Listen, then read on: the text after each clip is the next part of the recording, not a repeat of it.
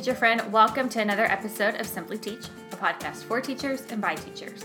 I'm your host, Kelly Jackson. I'm a former teacher turned classroom organization and management coach. My passion is to help teachers just like you organize, manage, just love their classrooms. Each episode is full of simple ways to engage your students, stay motivated, and keep up with best practices. Because y'all, I know teaching is hard, but I am so glad that you're here. Hey teachers, you're listening to episode number 24, and today I'm talking with a former colleague turned mentor turned my friend, Ginger Bordeaux. But first, hi! It's been a while since we've talked on here, and I'm so excited to be back in the podcast world since I've been in the process of moving the past few weeks. But here's the update. We move into our permanent apartment this week. Well, actually, we got the keys on Sunday, and our lease officially starts tomorrow, but we've been slowly moving in all of our stuff all weekend. It definitely has been a challenge, though, to navigate building a house from ground up. Well, I shouldn't say building a house, more like furnishing a house from ground up in a country where I don't understand the language. Luckily, though, there is a TK Maxx within a 7-minute bike ride from where we live, so I'm basically back in America. And yes, they do call it TK Maxx. I knew this store and I would become best friends when I went to it on the first day of our orientation trip back in August. I didn't have a straightener that worked with the plugs here, so I found TK Maxx and made my first ever European purchase there, and now I'm there pretty much almost every day. Like I said, it's like being back in America. Today I'm chatting with Ginger about lesson planning, curriculum planning, and advice for teachers interviewing. Ginger walked into my classroom probably less than 3 weeks into my first year of teaching. Her official title then was a TOSA, Teacher on Special Assignment, I think is what it was called. But basically she was like an instructional coach. And she worked with me and my team for the next few years, helping us with lesson plans, helping us by model teaching for us, just all sorts of support. She challenged me to think about math differently because that was kind of her expertise. And she supported me many times while I was lesson planning. She would model lessons for me, but then she left us because she went on to be an assistant principal, which I suppose is a great thing, but I missed my friend Ginger. Y'all, she's going to share so much valuable wisdom with you. We even talk about some fun ways to incorporate the upcoming holidays into your lessons. All right, y'all, here's my conversation with Ginger.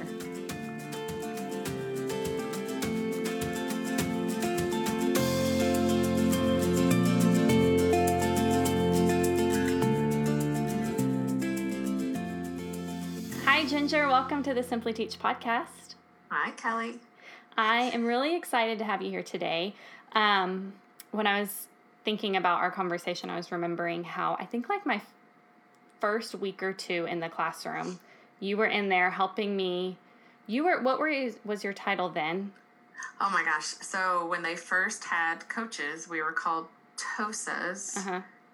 I can't even remember what it stands for. Like Teacher on Special Assignment, right? Was that it? Teacher on Special Assignment. Yes. And so you came in and you helped me set up math stations and yes. Really, I think all 4 years that I was there while you were a coach, I worked with you pretty closely. Yes, I would say you were one of the ones that was consistent and always asking. You were open to help, so that made it easier too. Well, and I appreciated the way you challenged me to think about things differently and, kind of broaden my horizons and whatnot. So anyways, I wanted to have you on today kind of with that mindset of a coach, but also now you are an assistant principal. And so kind of just bring in both those perspectives to the audience. So will you just start off by telling us a little bit about you? Okay. I have been in education for almost 25 years. And I've been with Hayes for 15. So I've done a variety of different things from pre-K through 8th grade music in a private school to 4th grade math and science to 6th, 7th, 8th grade math and science. And then, different grade level. I've taught almost every grade, though. I think the only grade I haven't taught is 5th grade. So from elementary to middle school, I've taught everyone except for 5th. And now I'm an assistant principal at Buda Elementary. This will be my second year at Buda and third year as an assistant principal, So you taught music? I don't think I ever knew that. I know. Most people don't. It was my first year. I went to school in Mississippi. I went to Ole Miss, and trying to get in to teach in a Texas public school, being from Mississippi, was challenging. I couldn't get a job. So I got a job in a private school, and I went to college for a music scholarship. So I had so many music credit hours, I was able to teach music. Gotcha. That was an interesting first year of college. First year of teaching, for sure. Yeah. But then I moved on to bigger and better things. That makes me think, do you know who Sophie Hudson is? She's she's an author, and she writes like memoir essay type books. And the first one I read of hers, she talked about how she went to school as an English major to teach English high school and couldn't get a job except for as a Spanish teacher. And she was like, I don't really speak Spanish, but I was teaching Spanish. Oh, yeah. That was the funny thing. I didn't play the piano. I don't sing. I played the flute. So I knew music, and I could read music and all of that. And really, I was responsible for having the children sing at Mass every Friday, which that was also, I'm not Catholic, so that was fun. So, that and they hired you at a Catholic school? They did. They hired me. And then I taught. From there, I went, that next year, I was like, when you have a classroom open, I want to be in this when I studied, Uh-huh. I did 2 full school musicals, one in the fall and one in the spring. Yeah. I taught art, and I'm not an art. Yeah, it was crazy. But the parents were happy because the kids got to use paint and clay, and I guess before the program wasn't really very good. Yeah. So to say that I made it better with not having that degree is, you can do anything. You can do anything for 1 year. So you can absolutely. Then was being an assistant principal or even a principal like always on your radar, or did that? It was, every year you go in and you have your, back in the day it was PDOS and now it's T-Test, and you set your goals and where do you want to be, where do you see yourself. And I did. There was a time, I lived in Houston, and my husband was in college, and when he graduated, there was a time I thought I wanted to go into school law. And so I had looked into law school, but then we moved here to Austin area.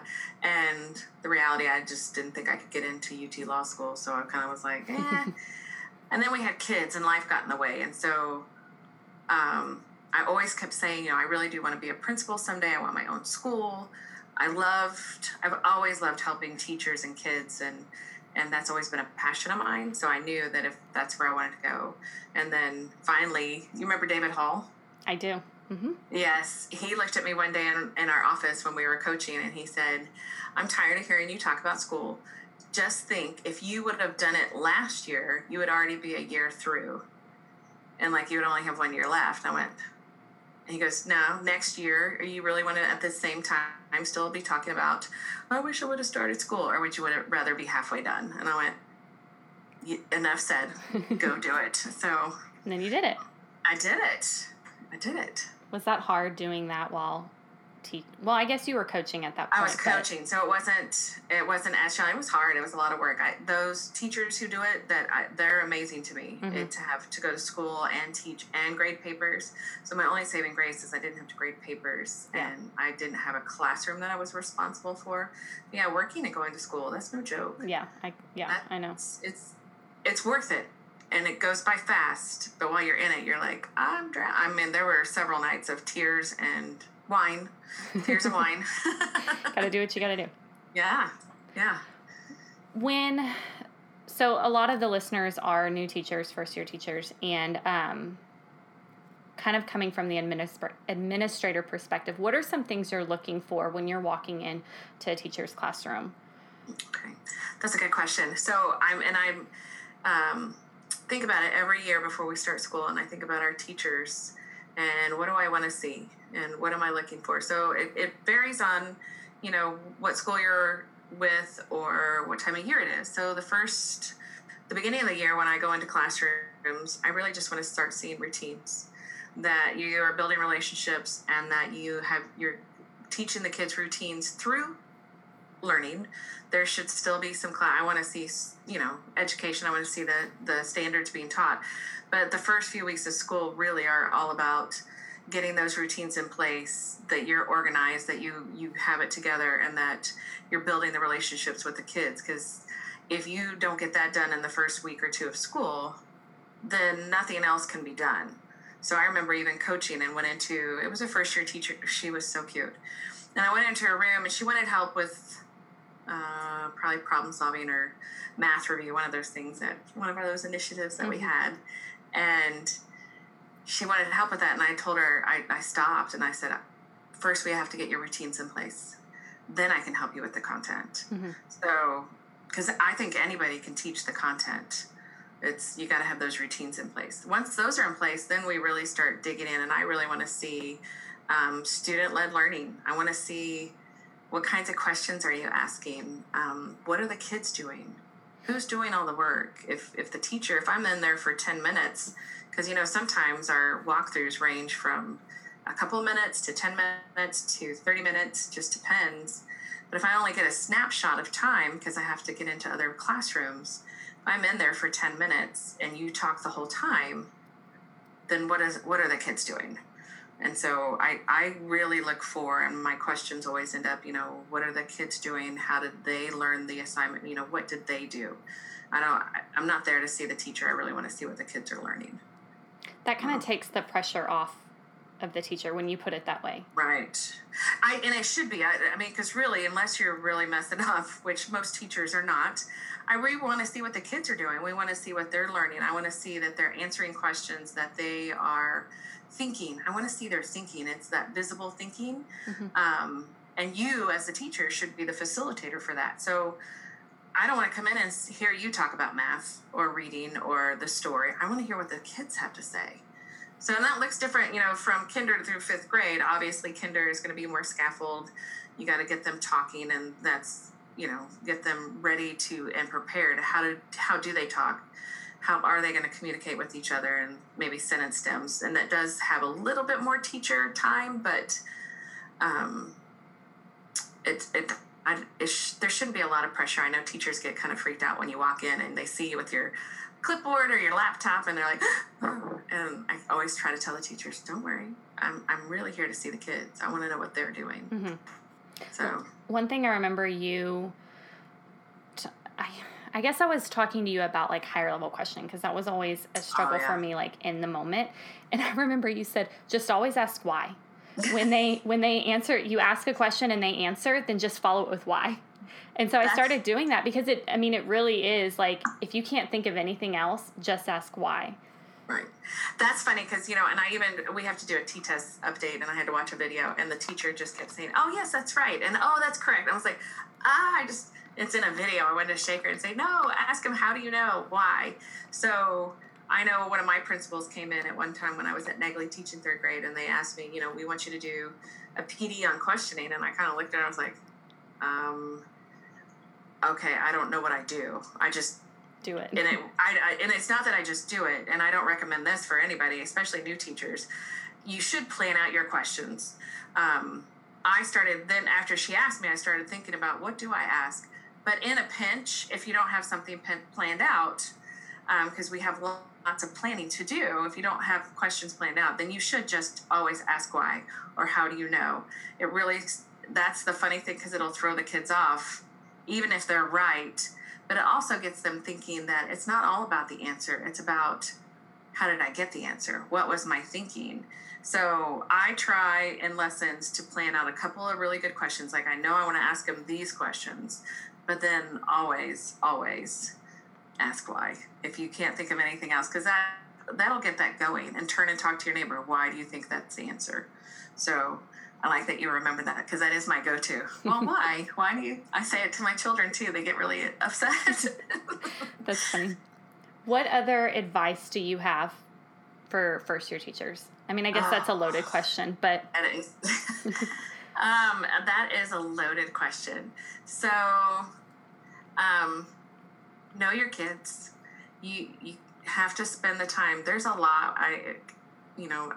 We talk about it all the time, all that we have to do with paperwork and planning, but if you don't know your kids, then you don't know where you're going. So you have to know your kids. I spent a lot of time last year with teachers and talking about, you have to know the relationship, the why behind why they're doing something. Behavior today is interesting, and there's always a why. So I guess maybe they should find out what's their why. Why are they here? Why do they want to be a teacher? What's their purpose? And then also thinking about what's the kids' why. What's going on with them, and how are you going to get them to where they need to be? Because the reality is most of your kids are not going to be on grade level. Depending on where you teach, you may get quite a few on grade level, but a lot of times they're not, and that's where you start. And you just have to make improvements, and it's all about growth. So we get caught up about testing, we get caught up about scores, and we get caught up about grades, but really it's about the progress. Did they grow? And if they did grow, then how did they grow, and how else can you make them grow bigger? Mm-hmm. I was just talking to another teacher about that, the idea of they may not always leave on grade level, but if they left with growth, then you've done what you need to do. Right. Yeah. If they didn't leave on growth, you really, as a teacher, and I've had it. I had a couple of kids. I was like, oh, wow, we didn't really grow that year. What happened? Was it you? It's the reflection. That's the other thing, the reflection piece. I know as teachers we tend to beat ourselves up a lot, but we need to reflect, not as to, oh, I didn't do something right, but really, how can I do it better? Mm-hmm. It's taken me a long time to realize, you just grow. You just keep growing. No one's perfect. But you got to get the kids to think that too. We're in a society where kids, and my two are, they were horrible in the car the other night. I was trying to get them to stop. They're like, I just like to be right. Being right is what it's about. I'm like, no, it's not about being right. It's about how did you get to that answer? And it's about making growth, and did you improve? So, and it's hard because there is such a focus on that STAR test, and whether everybody hit masters or everybody hit approaches or how many kids hit whatever. And if you have a kid and he's in third grade and he made a 20 and then he goes to fourth grade, well, the reality, are they going to make passing? Possibly not. Mm-hmm. I mean, it could happen, but you want to see that growth. We dealt with that with summer school this year with fifth grade. That was really hard. Those poor kids had taken that test already twice. A lot of them beat down, and a lot of them did not score well. And, I just kept telling the summer school teachers, it's not about whether they're going to pass. Some of them are not. A lot of them are not. Mm-hmm. It's about, did they make growth? Did they learn something? Did we do anything to help them prepare for the next level? Because we all grow at different rates, and our reading levels and everything. We can't just say you're going to be right here when you hit fourth grade. That's not reality. Right. Well, and I think that's important too, what you said about like the teacher finding their why, because when the year's moving and the stress of all the planning and the paperwork and parents and things that admin, keeps bringing down and whatnot, it's really hard to separate, to not feel frustrated or not feel defeated. And so just remembering that why.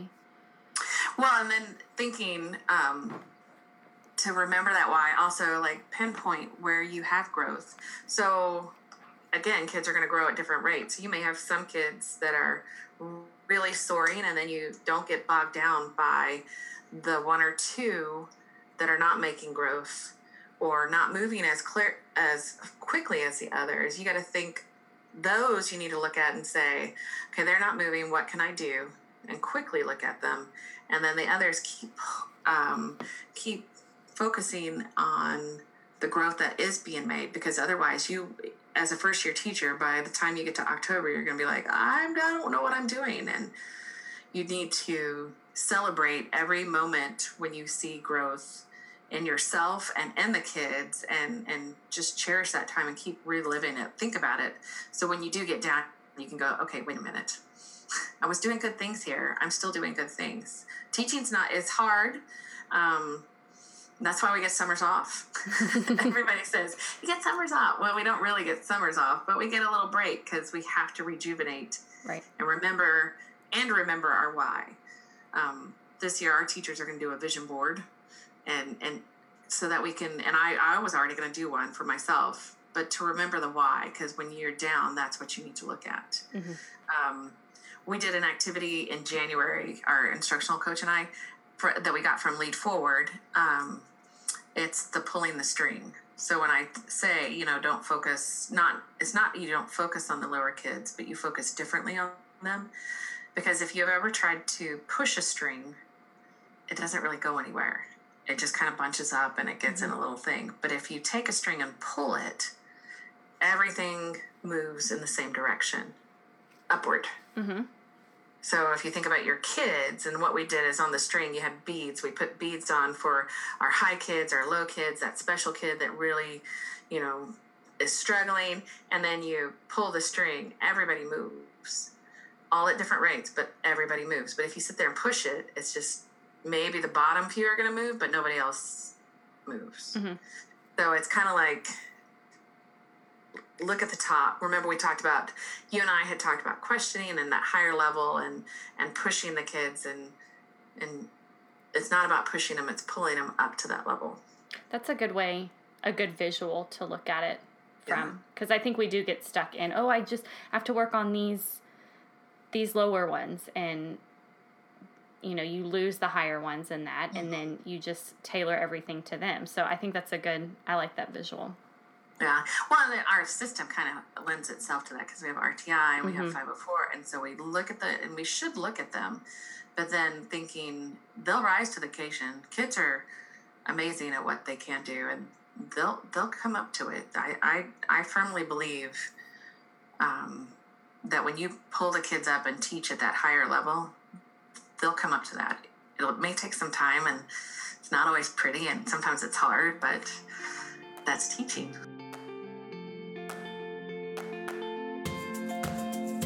Teacher friends, I want to take a second to tell you about the Organizer's Bin. And y'all, I promise I'll be quick, but this is a free resource with organization and management resources that I've created to support you.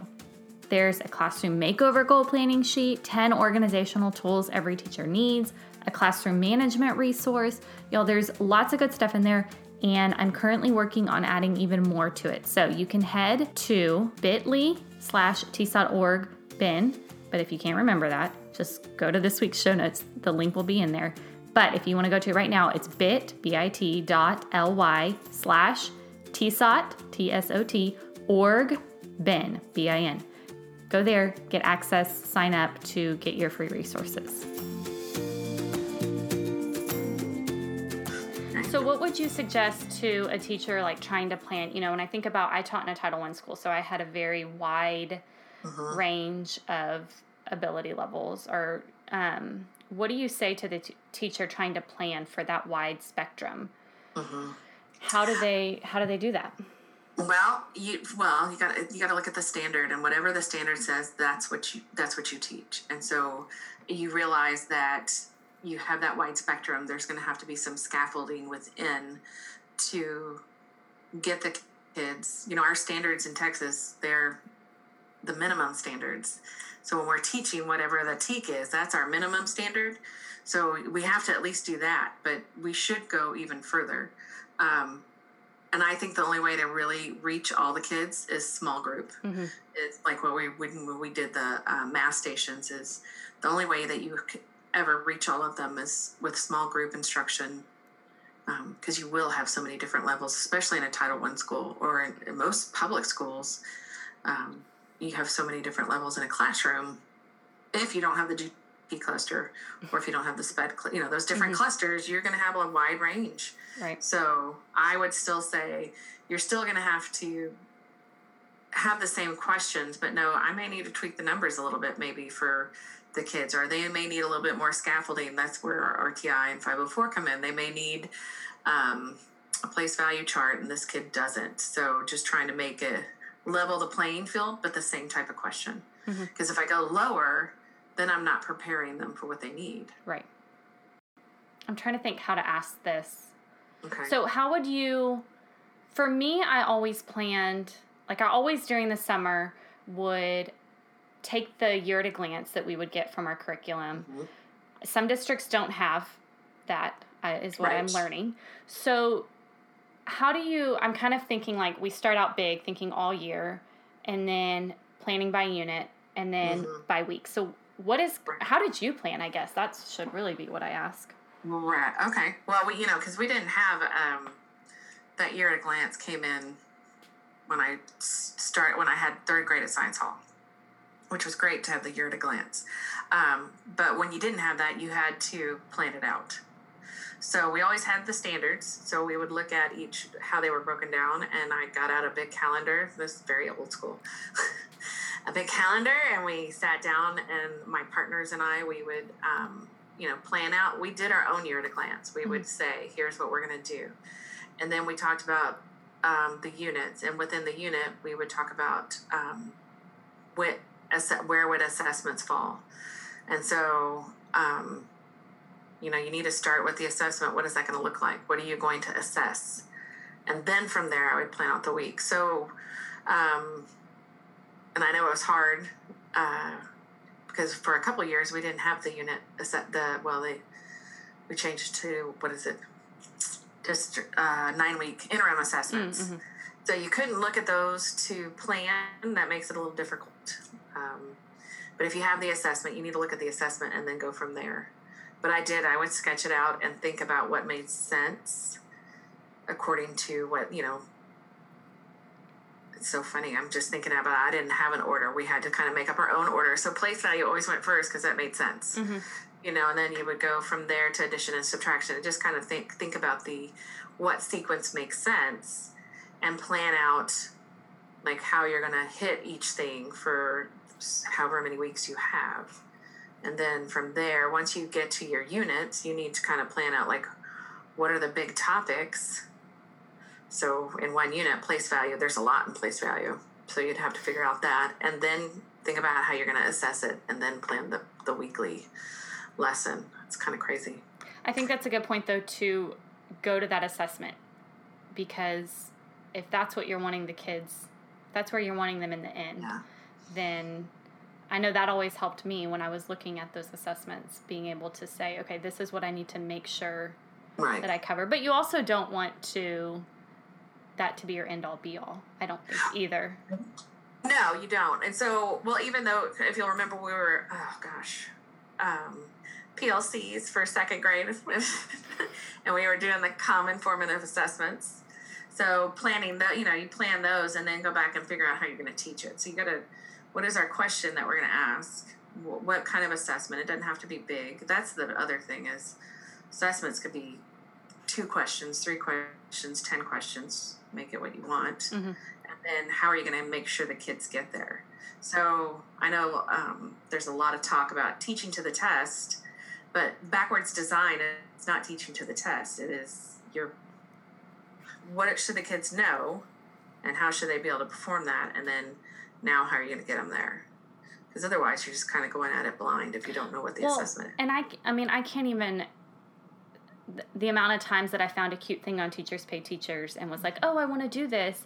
And then I do it. And then, like, I remember with fractions, I didn't even, read that in-depthly about fractions. Yeah. And I'm, doing all this stuff. And then you came in my room and you're like, but we don't do thirds in second grade or, something like that. You just get caught up in the cutesy fun stuff.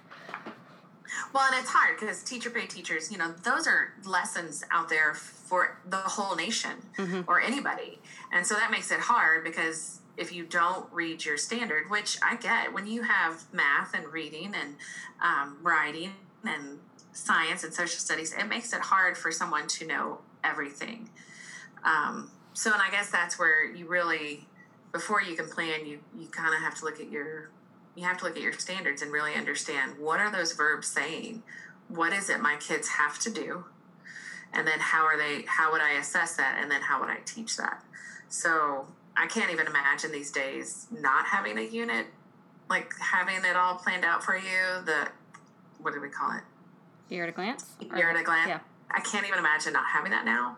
But I know I did all of this without it. Mm-hmm. So with districts that don't have that, that's hard because then those teachers, before school starts, you have to plan out your year at a glance. Mm-hmm. I remember teaching at Wallace Middle School, and that was one of our assignments. The first week we came back is we had to turn in our year at a glance. that we created as a team, which was even harder because, you all have to get along and say, yeah, that's what we're doing. That made it hard. And if you don't know your standards, then that makes it even harder. So, but there's a lot of them. So that's where I liked when teachers plan together and try to be the expert. It's not necessarily that I'm just going to plan math, which usually happens, but being the expert so that if I'm the expert in math, then I can share it with you and you can be the expert so that we're not all doing the same work. We're not all doing the same work, and we're working smarter, not harder. Eventually you'll learn all your standards. You'll know what's right and what's not. But as a first year teacher, you have to take it a little bit at a time. Nobody memorizes any of it. Well, there are some people out there, but not me. But it's just that study. So there's a lot to the planning, and hopefully you have a good team that will help you and work together. Because you have to know those standards, because that's the other part is it doesn't hurt the kids that they were doing thirds. It didn't hurt them. But then when you think about, well, I need to teach this, and I also have all this other stuff, but I ended up doing more than what I needed to. More could be better. But we want to make sure that they're getting what they need and that in the time that you can give them, because, time is always an issue. Well, that's when a coach comes in really handy, too. If you can find somebody in your district that is an expert in each of the subjects that can come in and kind of, they do. I feel like for when you were a coach and you were supporting me a lot, you were kind of doing that back end work, particularly in math. But that way I didn't necessarily have to do all that digging. You did that for me. Right. And then I could take that and really flesh it out in my lessons and make it better. Right. Well, and that's the thing, and that's the other part is hopefully campuses, the people that you talk to have coaches. That would be great. If not, find one. Find one somewhere. But that's the beauty of coaching is that they are the experts and they should be able to tell you, so you should always ask. And I guarantee someone on that campus is an expert in, you just got to find them. Who's the expert and who can I ask? Because it just helps so much. I do remember the first days of teaching, and even when I went from middle school to elementary, that was such a shift for me. I just remember feeling like a very brand new teacher and drowning sometimes. And so don't drown, ask for help. Yeah, for sure. For sure. Speaking of new teachers, first-year teachers, do you have any interview tips for somebody that would be listening that hasn't gotten their first teaching job yet or is trying to maybe move to a new campus? Okay. So dress for the job that you want. So dress appropriately. Do people come in not dressed appropriately? Yeah.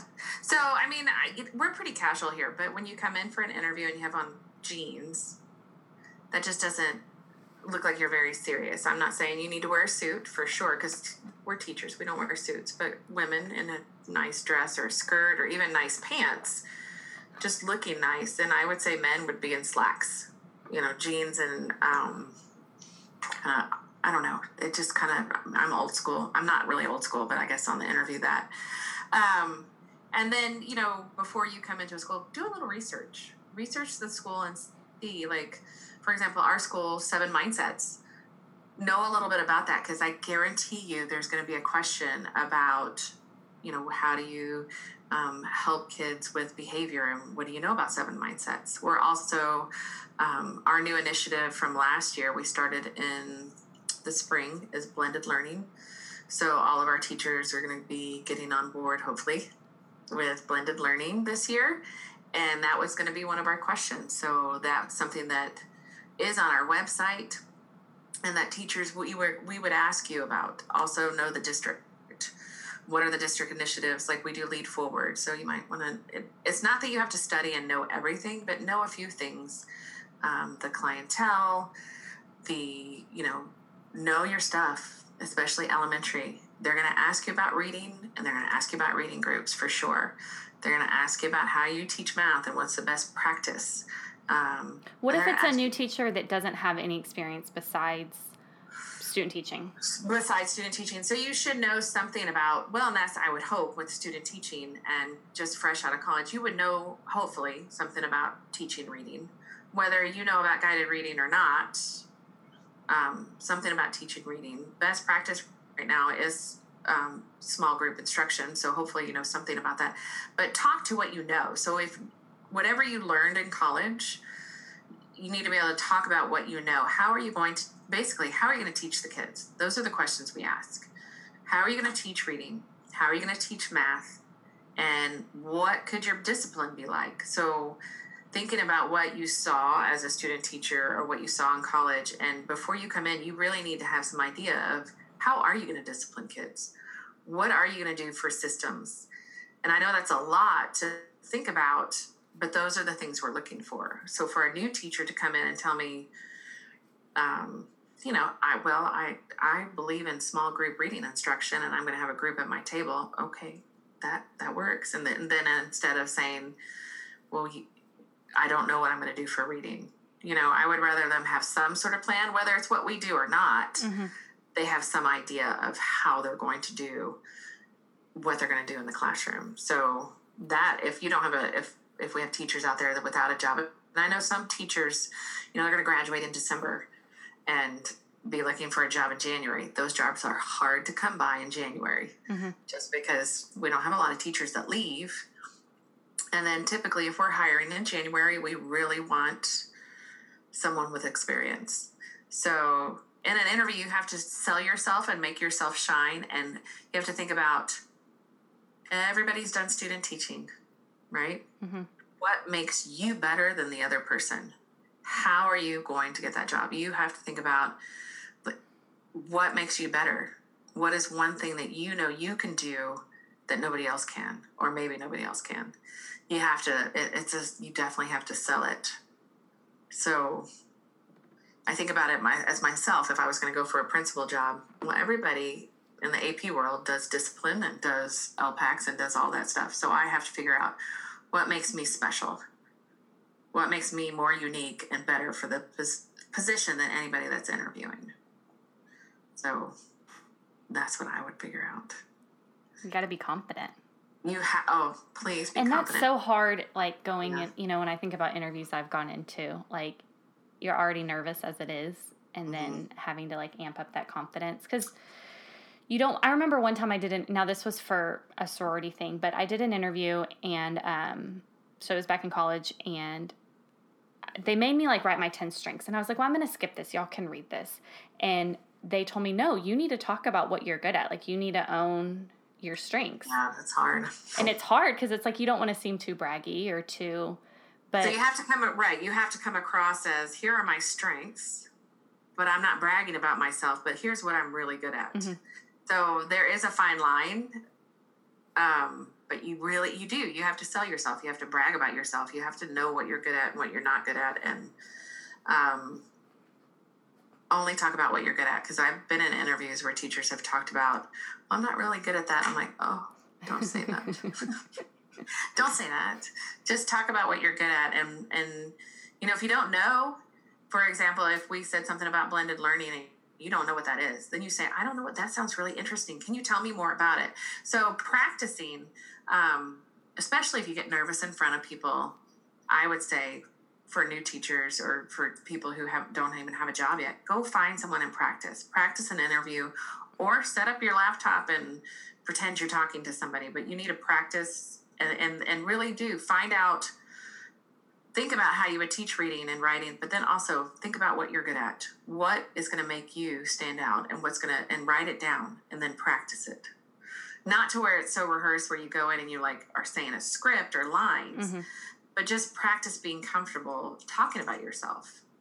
That's hard, because I have been told, and I didn't think I got the AP job when I got it, because I was told you need to sell yourself more. And I was like, oh, I thought I did, but I don't think I do it enough. Mm-hmm. Like, I'll just be like, oh, you know about that, right. Well, I coached, you got to sell, like, really, what did you do while you were coaching? So, definitely when I start going to look for a principal job, I will take these words and I will practice and I will write down all of these things to make sure I'm ready. I remember when I was in college, a principal came into one of my classes and was like giving interview tips. And I'll never forget this. She said, when an interviewee walks in, I look at their toenails. And if they are not, like, if they're painted but chipped, like, they're automatically out. Because maybe she didn't say they're automatically out, but she said that it was like a big X against them, because it's like if you can't even pay attention to detail to like come into something professional and like look put together, then how do I know that you're going to pay attention to details in the classroom? Well, and she does have a point. I mean, if you come in and you're all a mess, and I mean, we've sat in interviews and you don't know what to say, or you didn't really think about what you were going to do or why you want the job or anything, and then you don't have, your shirt's untucked or your hair's not done. I mean, it does kind of like you didn't even make an effort. Right. So I guess that's where I come back to the dress is, you're coming to an interview, and I know you won't dress like that all the time, because we know teaching, you're down on the floor, you're with the kids, you go outside, but you should make the effort. It's always dressing, you dress the part for what you want. Right. And thinking about that. So it does make sense. Although everybody that's come in usually looks pretty nice, except for the jeans. That just tears me up. Which I know we pay good money to wear jeans in schools. Yes, right? Those jean passes that you buy. Oh yeah. Yes, those are high quality, quantity. Okay, I want to wrap up with, now that we're kind of approaching the holiday season, what are some things or ways you would include holidays, or maybe not, in your classroom or on your campus? Okay. Well, so, I mean, you have to acknowledge the holiday time. So kids are going to be, they are definitely more amped up. They're excited. They know Christmas is right around the corner. You do also have to be careful, because we do have, you may have somebody that's Jewish or Jehovah's Witness, and so you got to kind of tread lightly. I usually do like winter celebration, although when I got to a campus and they were full on Christmas, I was in it. But somehow you got to think of a way to incorporate that, but not lose the learning, because you still need to learn. So whatever's happening, you can always adapt it to some kind of holiday theme, I'm sure. I know our teachers have done the countdown to Christmas, the countdown to holiday, and they have it up on the board. I always try to do some, not everything, but math is an easier one, especially like I know our math here at a glance is fractions, right, at the holiday time. Yeah. Always fractions. So that does lend itself to having a little bit of fun with fractions. And then, with reading, you can always there's always a good way to incorporate, even if you're doing nonfiction, holiday reading, so that the kids can enjoy the holidays as well. We get so wrapped up and so serious with, we have to learn. They're kids, and we need to have fun too. And one of the things that I did last year, during Thanksgiving and Christmas, we did a holiday guest reader. So I would go into the classroom and read the book of choice. Mm-hmm. And so just trying to make things a little bit more fun, to where the teacher got a little break and the kids get a little break and enjoy the holiday. So even if you had kids that don't celebrate holidays or Christmas, you can still incorporate it to holidays around the world. So that's social studies. You can talk about winter and the snowman, and you can bring in other things other than just Christmas. But there are different ways to make sure that you can get holiday celebrations in and still teach. So you just got to be very careful. Writing is a great one. Depending on where you are in your units, writing could be a good one as well. So it's possible to include all that. Just don't get carried away. So usually we save that for, now we have our end of units. The interim assessments are usually that last week right before Christmas. So usually the teachers do something the week before, like on that, they'll start like that Thursday, Friday, and maybe do Monday, Tuesday, and then just a little bit throughout the day. If I saw something that was going on all day long for a couple of weeks, I probably would have to question it. Yeah. But, you have a little bit here and there, and the decorating of the classroom, and I think it's good to learn about different cultures and all of that. So holidays are fun. We can make it fun, but then also doing things where it's connected to curriculum and have guest readers. I mean, so I did it for our campus, but you could also have parents come and have them sign up. I just did a Sign Up Genius and let parents sign up for when they wanted to come read to the kids, and they thought it was fun. So the teachers got a 20-minute little break, and which then is like an amazing. Which is amazing, especially that time of year, because those kids are crazy. So that's the other part of that. We're trying to do end of 9 weeks tests and interim assessments and DRA and AIMSweb and all of those all at that same time of year. So you kind of have to lighten the mood a little bit, because otherwise it'll just make you crazy and stressed. But I think what you said was key about like still tying it into curriculum. I remember when I was working with you and you saying, I'm teaching until the last day. Like, I'm still doing curriculum. And I think sometimes we get so caught up in the fun, especially those last couple of days, and the kids are already, we're kind of already losing them. So be proactive and think academically, how can I challenge them and, keep them engaged, but also even behavior. And I mean, you have to amp up for sure. Yeah, if you don't, that's the thing. If you just get really loose during the holiday time, one, the kids their behaviors are already going to be off the hook. Some because they don't want to go home, and some because they can't wait to get home. Mm-hmm. So if you don't have your routines, that's what I'm saying. You can integrate it into the curriculum. You can pull in things here and there, but if you let it go and don't keep your routine and keep the rigor up, you're going to have a horrible last week before the holiday. That's just no fun. Mm-hmm. So those are great times, especially a lot of times teachers are reviewing or doing things, we're wrapping up a semester. Those are great times to pull in big problem-solving projects. I know I had one class who did a grocery list for Christmas dinner, and they had to figure out all the money. So it's a good time for projects that can be a little less stressful and maybe a little bit looser, where it's really student-led, but also very engaging and very rigorous. So there are ways to, don't just have them write a letter to Santa, but like there are ways to incorporate all the writing and make sure that you're still on target and that you keep your routine. Because if you don't, and I remember that conversation, you were like, what, don't you ever have any fun? And I was like, well, we're having fun, and I do plan throughout the day, some fun activities. But no, we taught. And so that was our other thing. I'm glad I thought of this. So right before holidays, we would have a learning celebration in our classroom. So instead of this also got rid of the big Christmas party. We still celebrated and all of that, but our learning celebrations, we did 1 to 9 weeks, and that's where we invited parents, and we would have kids writing out and anything that we did that was shareable with the parents on their desk, and then kids would take turns and share what they wanted to, whether it was reading a poem that they wrote or sharing a project that they did. And that was really our party that we did for Christmas. And then after that, we did those in the morning, and then had like a little snacks, little treats. And then the kids went to lunch, and then they would come back and we'd watch, of course, Polar Express. That was on that Friday before the holiday. Those last 2 hours. Those last 2 hours, we watched Polar Express, and that was it. So, I mean, there are ways to have fun, but keep it going. I love that idea of the learning celebration.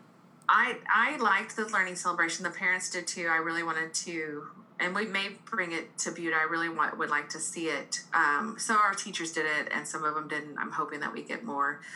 It's a great way to have the parents in and get that community involvement and show off what you've done with those kids, so the parents realize, oh my gosh, they really do work really hard.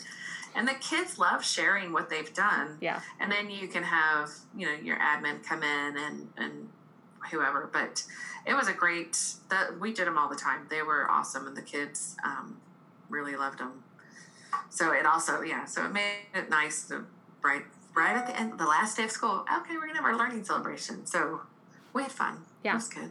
That is fun. I like that idea. I hope someone listening takes that and incorporates it in their holiday celebrations. Well, thank you so much for being on the podcast today. I really appreciate it, taking time to chat with me. And I know that teachers will find it helpful hearing from somebody. Mostly I have teachers on and we're hearing, things that are going, but to hear from somebody higher up in a different perspective, I think will be really valuable to teachers. So I really appreciate it.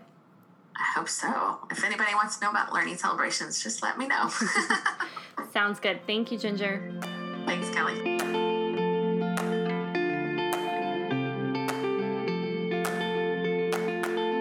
All right, y'all, what do y'all think? Do you feel inspired, encouraged, motivated? You need to go find yourself a Ginger. Seriously. It doesn't have to be someone who has the title of instructional coach, but find someone who can challenge you, who can talk through ideas with you, who can support you through this challenging profession of teaching. Also, are you excited about holidays in the classroom? It's such a fun time. I'm in the middle of updating a holiday activities in the classroom blog post, but you can still find it on my website if you're looking for some fun and practical ways to integrate all sorts of holidays into your lessons. Last thing, if you have a minute, will you head over to iTunes to rate and review the podcast? It's super easy and it's how other teachers can find the podcast. I did a Instagram story tutorial thing a couple weeks ago, so you can head to my Instagram also at the Simply Organized Teacher, and in my highlights, I will link to it there. But yes, I would love it if you would rate and review the podcast. Also, don't forget you can find out how to contribute to the podcast and the blog while getting additional content from me by heading to patreon.com/the Simply Organized Teacher. All right, y'all, I'll see y'all next week. Friends, thank you so much for listening to this episode of Simply Teach. Don't forget to head over to thesimplyorganizedteacher.com for all the show notes, links to things we talked about, and you can sign up for my email list there. Also, be sure to find the Facebook group because I want to be your social media friend. The fun music you're listening to, that's provided by hooksounds.com.